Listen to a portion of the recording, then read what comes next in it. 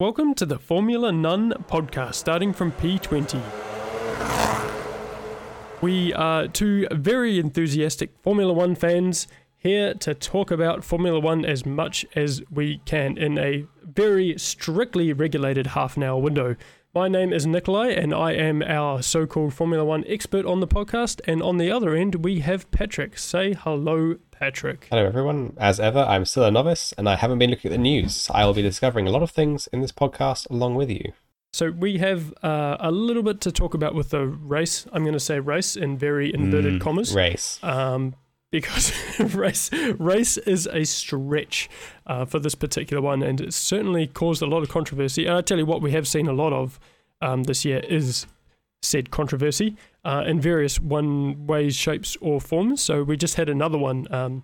For your first season of Formula One, I tell you what, you really are experiencing something truly out of the ordinary. It is Formula One year has been going for 71 years. We have never had what we had in this particular race. So it feels like a great time to have started supporting the sport. Personally, there's a lot to get into. I'm actually petrified that when the time comes around for a normal season, that you're going to be like, what is this sport? This is not the sport that I like. This is a different sport. Yeah, I don't want any of this. It's too dull. So I'll be really interested to see whether in the long run, that's where Formula One ends up.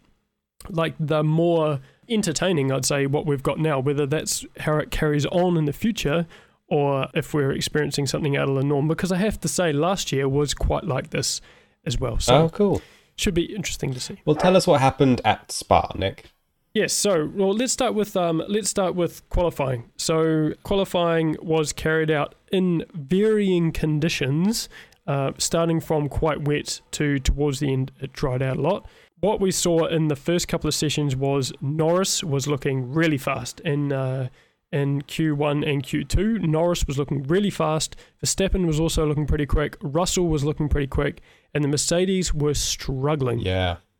Especially early on. I think at one point I genuinely thought that Hamilton and Bottas may not make the top 10, but they did manage to drag themselves in there in the end.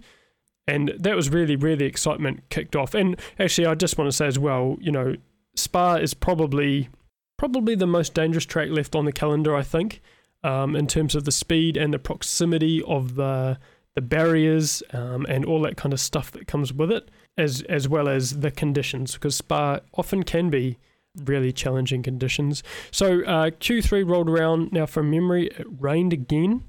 And was really wet. So they were on slicks, I think, at the end of Q2, weren't they? I think they were on slick tyres, and then it rained, and they were not on slicks anymore. And Norris was the first car out, and as he went up Eau Rouge for the first time on his qualifying lap, he lost the car just a little bit, tried to correct, and when he corrected, the car grabbed and spat him straight into the wall at the top of Eau Rouge, which fired him out onto the track, and is actually, when I talk about danger, that's what we've seen. That's what killed Antoine Hubert 2 years ago at Spa. And they had a pretty serious accident in the W Series as well, with the same kind of thing where the driver hit the barrier on the inside of Eau Rouge and it fired him back into the middle of the track where he got collected by another car. Actually, sorry, I was saying she. That's what happened for the Formula W. Actually, it took out quite a few cars in the Formula W Series race. Yeah, so quite dangerous. Anyway, that's what happened to Norris. Thankfully, he didn't get taken out by anyone. You know what I haven't got on my show notes is the whole Sebastian Vettel thing. So let's back the truck up a little bit here. It was really teeming down with rain as they went around. And a lot of the drivers were saying it's pretty bad. We're aquaplaning. I think when you look at Norris's onboard from his outlap, he's saying, I'm aquaplaning on the straights. Vettel was saying, this is not the right conditions. We should red flag it. Quite a lot as well. It wasn't just in passing. Yeah. It was repeated. Yeah, there was plenty of drivers. Like you say, it wasn't just in passing. So there's plenty of drivers saying that something needed to happen. And as Norris had his crash in Eau Rouge, Sebastian Vettel was coming out of La Source, which is the first turn, and Eau Rouge really being the second corner. And his team thankfully got on the radio and said, hey, there's been a crash, slow down, you need to slow down. Norris had a crash ahead of you, and Vettel very quickly said, what the did I say? Like, I told you this should be a red flag. And then immediately was really concerned for Norris, so drove right up to Norris's car, sticking his thumb out, making sure he got a thumbs up back from Norris, and I am 100% sure, had he not, he would have been out of his car in an instant. And Sebastian Vettel has turned into the hero we didn't know we needed in Formula 1. Yeah, I agree. He's become the Batman of Formula 1. He really has. He used to be the pantomime villain of Formula 1 for a time. And look, he's done some pretty dumb things, back in 2012 or I can't remember the exact year. I think it was 2012. He had a incident where he had been told to follow team orders and to finish the race behind his teammate, and he disobeyed it and passed his teammate to take the win. So that sort of set him up, and then obviously there's the incident where he banged wheels with Lewis Hamilton after he felt that Lewis Hamilton had brake tested him. But I have to say, to be honest, since then, there was also a couple of other swearing incidents. But since then, I think I've seen nothing but good from Sebastian Vettel, and this was just another example of him showing his statesmanship and leading by example. The other really cool thing that happened during this was, I think it was Martin Brundle in the commentary box. Oh, who, yeah. as we did the panning shot onto Eau Rouge, it's like, I think he might have gone off. And we didn't see the car. He guessed it, and it had. It was an excellent call. Well, you could not see the car. Like, you literally couldn't see the car. When the car went behind the trees and he said, has that car gone around? And I was thinking to myself, nah, mate, you've got this one wrong. Expecting to see Norris come out the top of Eau Rouge, and he did come out the top of Eau Rouge, but he came out sideways with only two wheels on his car. Not as we expected. Yeah, amazing. And I think, we spoke very highly of Martin Brundle before, and he continues to live up to that really just, he is impeccable standard of commentator. Exactly, yeah. It's really cool to see. So after all that happened, we had a red flag. They repaired the wall, and we eventually got back up and running again. I'm just struggling to remember what happened other than a particular young Englishman almost took pole away. Now, who was that young Englishman, Patrick? It was my favourite man in the game, George Russell. It was. How good was that lap? In a Williams as well. Yeah, in that car. I've heard plenty of people say in the last few days they think this will be a lap that will be talked about forever. There's another thing people talk about, which is Damon Hill in 1997, I think, in a Arrows, which was an absolute crap car, almost winning in the Hungarian Grand Prix. And that's where they kind of set it up with, is this just amazing, you can't ignore me anymore moment, it was so good. George Russell. I mean, the commentators said, as a joke, come on, Toto, give him a job. So I know there is no doubt in my mind that Toto, I think, said this week in the weekend that the deal is done, not specifying who the deal is done for, but the deal is done, and how could they possibly ignore him after the performances that he's had this year? But we'll talk about that a little bit more further down the road. So Max, in the end, just managed to take pole from George Russell by about 0.3, I think. And I think I talked about this with Patrick at the time. I had this moment of, will Max let Russell take pole? Which is exactly why I'm not a champion of anything. Because I think like that, because there is no way that a driver would ever do it. And I just so gutted, because I think Norris was the favourite. And from what I'd seen in the previous two sessions, Norris was a favourite for pole. And that would have been really, really cool to see. So qualifying ended, and we had a bit of rain and a pretty spectacular result for George Russell. And I think Lewis Hamilton ended up third on the grid. Bottas, I think, finished 2.5 seconds down on Hamilton, and Perez really far back on Verstappen as well. Yeah, I think in a couple of seconds.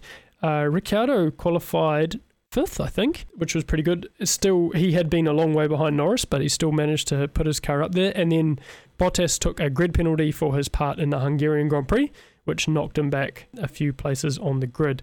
So if we roll around till Sunday, so let's talk about a bit of a timeline events. It was really wet, no doubt in my mind about that. Perez crashed his car on the way to the grid. Not a great start, to be fair. Not a great start, especially, by the way, Perez now a Red Bull driver for next year. So that was announced about the same time, not long before he managed to crash his car. Then it rained really heavily, and we had a whole bunch of delays before they initially got away for one lap behind the safety car, never started the race and red flagged it. So this caused a lot of confusion, I'm going to say. For instance, and where I really see it sort of come to a bit of a head, was the race never actually technically started. Now, the timer started for the race starting, but the race did not start. So Red Bull started fixing Perez's car, and the FIA told them, you cannot put Perez's car back on the grid. He's had outside assistance after the race start. And then they went back to him and said, well, has the race actually started? And then the director had to go back and say, oh yeah, no, it hasn't. Yeah. That is quite interesting, and really a bit of a reflection, I think, on where Michael Massey is at the moment and not understanding probably the rules as well as he should. And you haven't been watching Formula One at the time when Charlie Whiting was around. Now, Charlie Whiting was a previous race director before he actually sadly passed away at the Australian Grand Prix in 3 years ago now, I think, maybe 2018 or 2019. He passed away during the weekend. Oh, wow. But Charlie Whiting knew Formula One from start to end. He knew the whole thing, and he was sort of revered as the man. If the teams went to him and they gave him an answer, they could depend on that answer. But I don't think Michael Massey is exactly ticking that box at the moment. So Michael Massey is the director of FIA? No, not FIA, the race director for Formula One. Ah, okay. So cool. he directs the racing side of Got it. Yeah. So, and that was really like demonstrated, I think, when Red Bull went and they said, no, you can't race the car. And Red Bull said, hang on, what do you mean? The race hasn't started. And he was like, oh, yeah. So we had a really, really long waiting period, and it rained really heavily. And then eventually the rain eased a little bit, and they decided to go out. They did 2 laps behind the safety car before coming in back into the pits with the red flag. At that point, Max Verstappen crossed the line in the pit lane. The race counted up to 3 laps because this time the race had started, and at that point it became a race, and they awarded half points. Pretty terrible, really. Yeah, this has created a lot of discussion, and I think people are misunderstanding what the discussion is about. So they think that people are saying that Formula One should never have allowed the race to start, or should have made the race start, sorry. That's not what people are saying. People are saying, how can you award points in this instance where no one has done anything other than follow the safety car around? Yeah. And I fully agree with that. Now, and the rule used to be 25% race distance before points could be awarded, and they've changed it to 2 laps. Now, I actually don't know exactly when that happened. I don't understand why. It's a good question. 2 laps is not enough to make a Grand Prix. It is not. No matter what way you form it, it is not enough to make a Grand Prix. So why they've decided to do that?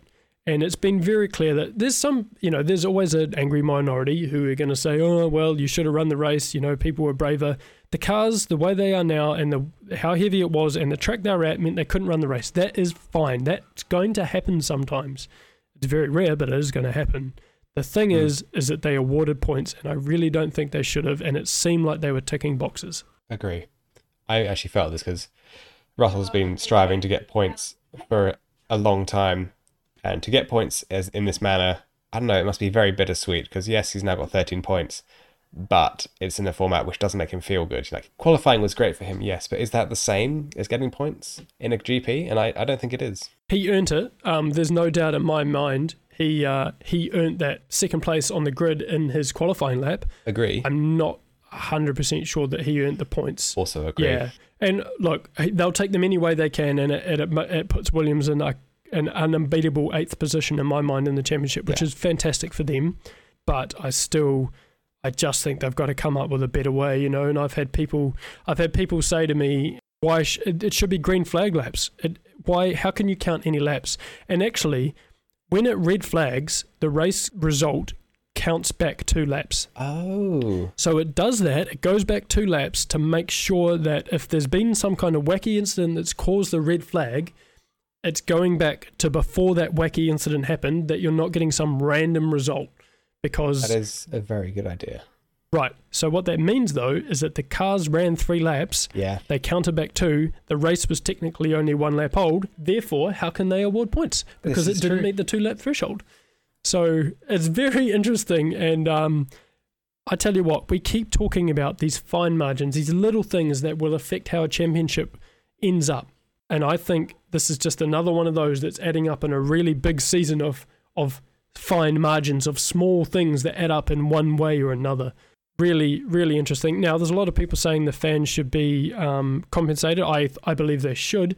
And I've heard examples about people saying, oh, but, cricket games get rained out. Well, when a cricket game gets rained out, you get your money back.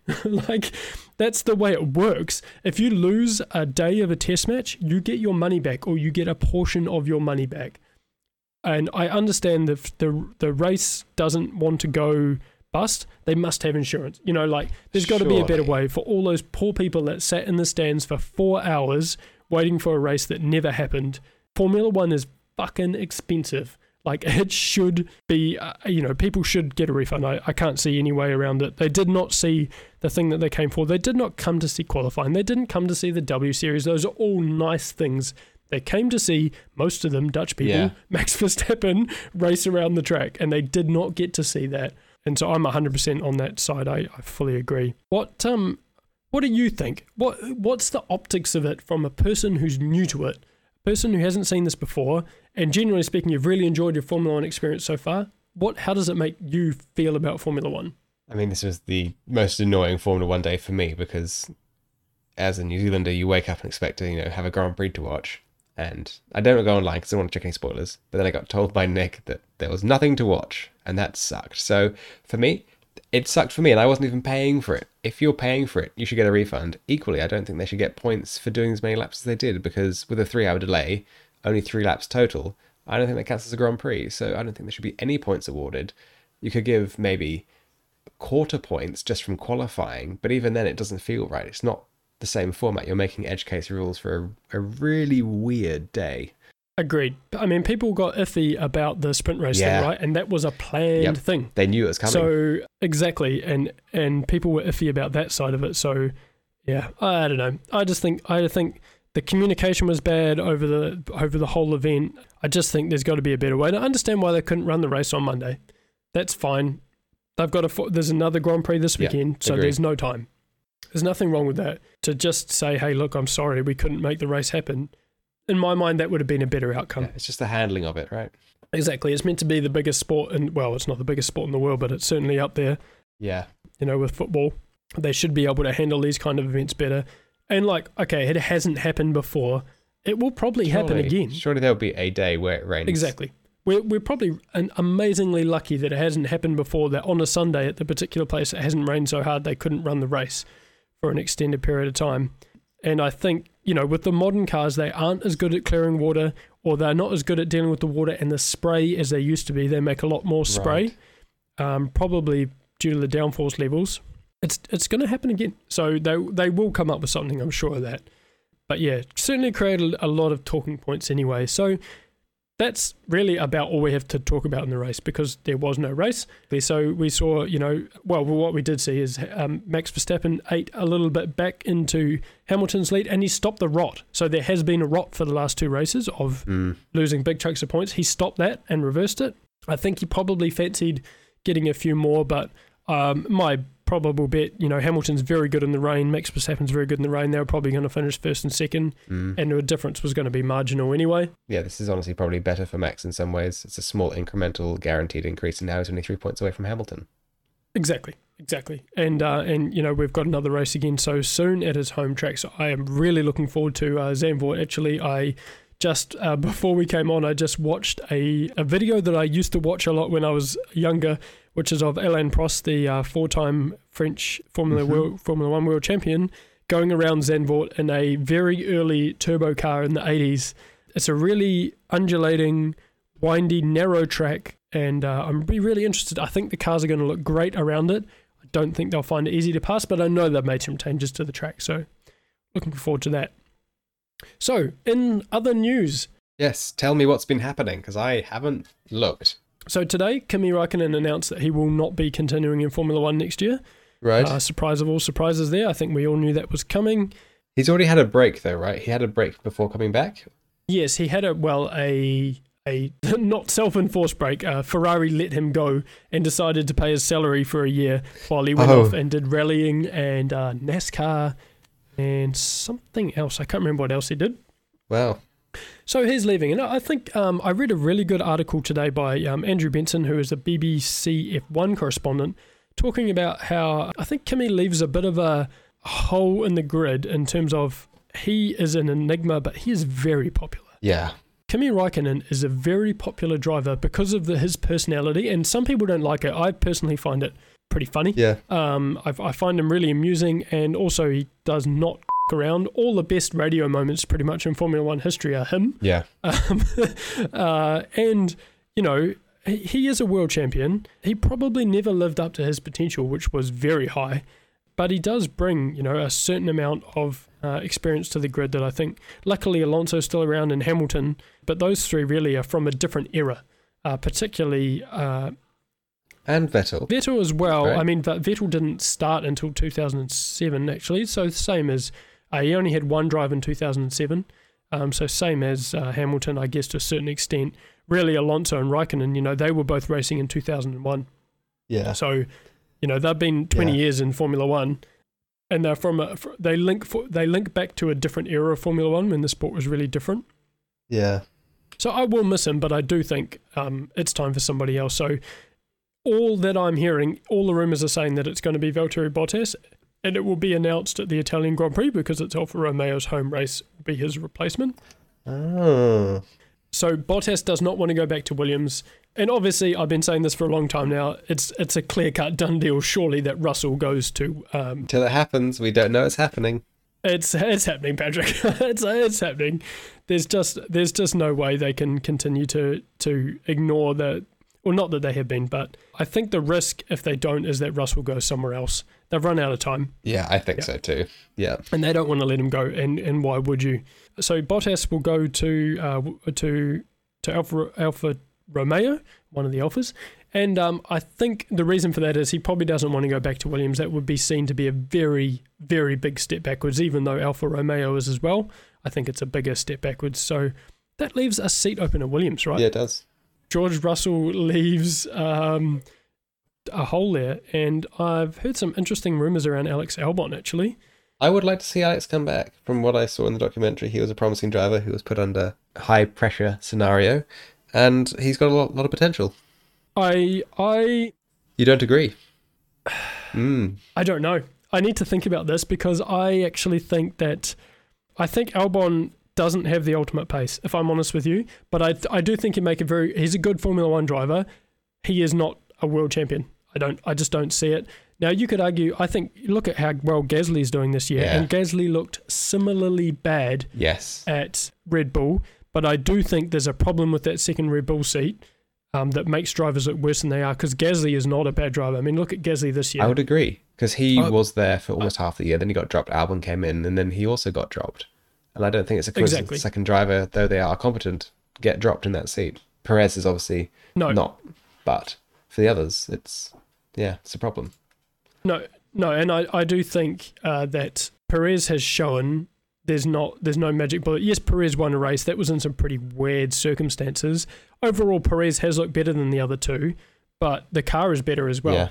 We've got Steve Galaxy in the chat there saying that Albon is average at best, and I think I probably agree with that. Fair enough. But and my only disappointment is you've got a guy like Callum Ilott in Formula 2. Actually, there's plenty of other good Formula 2 drivers who could be in that seat.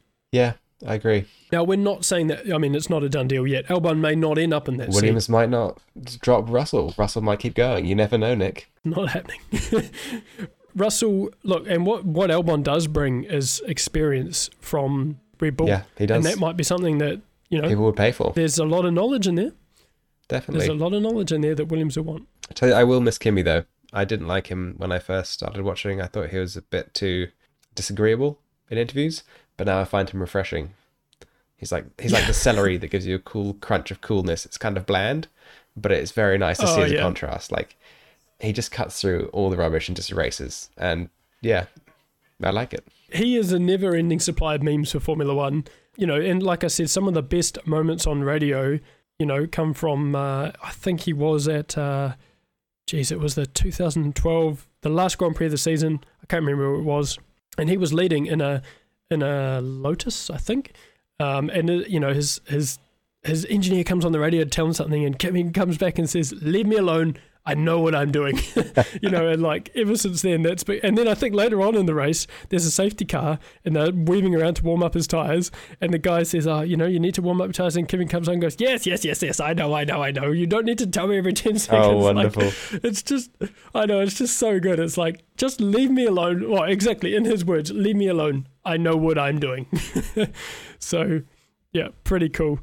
So just to move on from the driver talk there, the Japanese Grand Prix has been cancelled for obvious COVID-19 related reasons, and there will be no filler to my knowledge. What we have seen is the Qatar Grand Prix has been inserted there, and I think that's replacing something else. I'm not 100% sure, because I know we've gone from 23 to 22 races, but we'll be racing at the same circuit MotoGP races at. Oh, interesting. Yeah, so I think there's a Middle Eastern triple header at the end of the year. I think we have Qatar, we have Saudi Arabia, and then we have Abu Dhabi is the last three. Now, I'm not filled with excitement. These, apart from Bahrain, the Middle Eastern racetracks tend to be not very interesting. But we shall see how that ends up. The good thing is, I guess, more races. And apparently it's a 10-year deal for Qatar, so that ain't going away. Wow. What do you mean by they are not as interesting? What's wrong with them? Not curvy enough? Not enough straights? What is wrong? Well, Abu Dhabi, for example, tends to be a procession. The cars just can't overtake around there. Now, I know they've made some changes, so hopefully it'll be a bit different. Whereas Bahrain is pretty good. And actually, look, I say that the Middle Eastern races, we've only actually had two. We've had Bahrain and we've had Abu Dhabi. One is good, one is not good. So maybe I'm being a little bit negative here. Maybe Nick. Yeah, maybe we need to wait and see. And we just got Big Daddy in the chat there saying that funny that Formula One was willing to cancel for Japan, whereas the Olympics wouldn't, which is a really interesting point actually. And I heard this talked about because I was kind of curious about this too. And I think what it comes down to is that the Formula One teams all come from different places around Europe. And that makes it much more of a challenge for them to comply with the regulations compared to, and then they have to go back as well, and compared to Japan. So they have to be able to go to the race and then pack everything up and leave and go to another race. Whereas after the Olympics, all the other teams could happily go back into 2 weeks of isolation. True.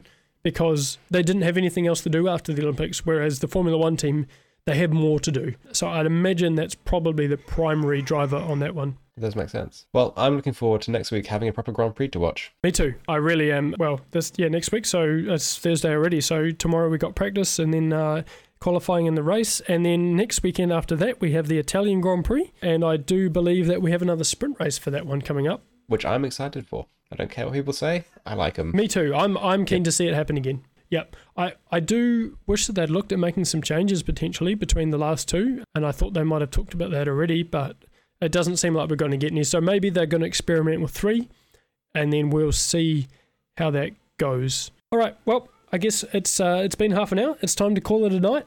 So thanks very much. If you have listened to the podcast, we have a website, formulanone.co.nz, if you want to drop by and have a look around. We also have our own Twitter handle at Formula None Pod.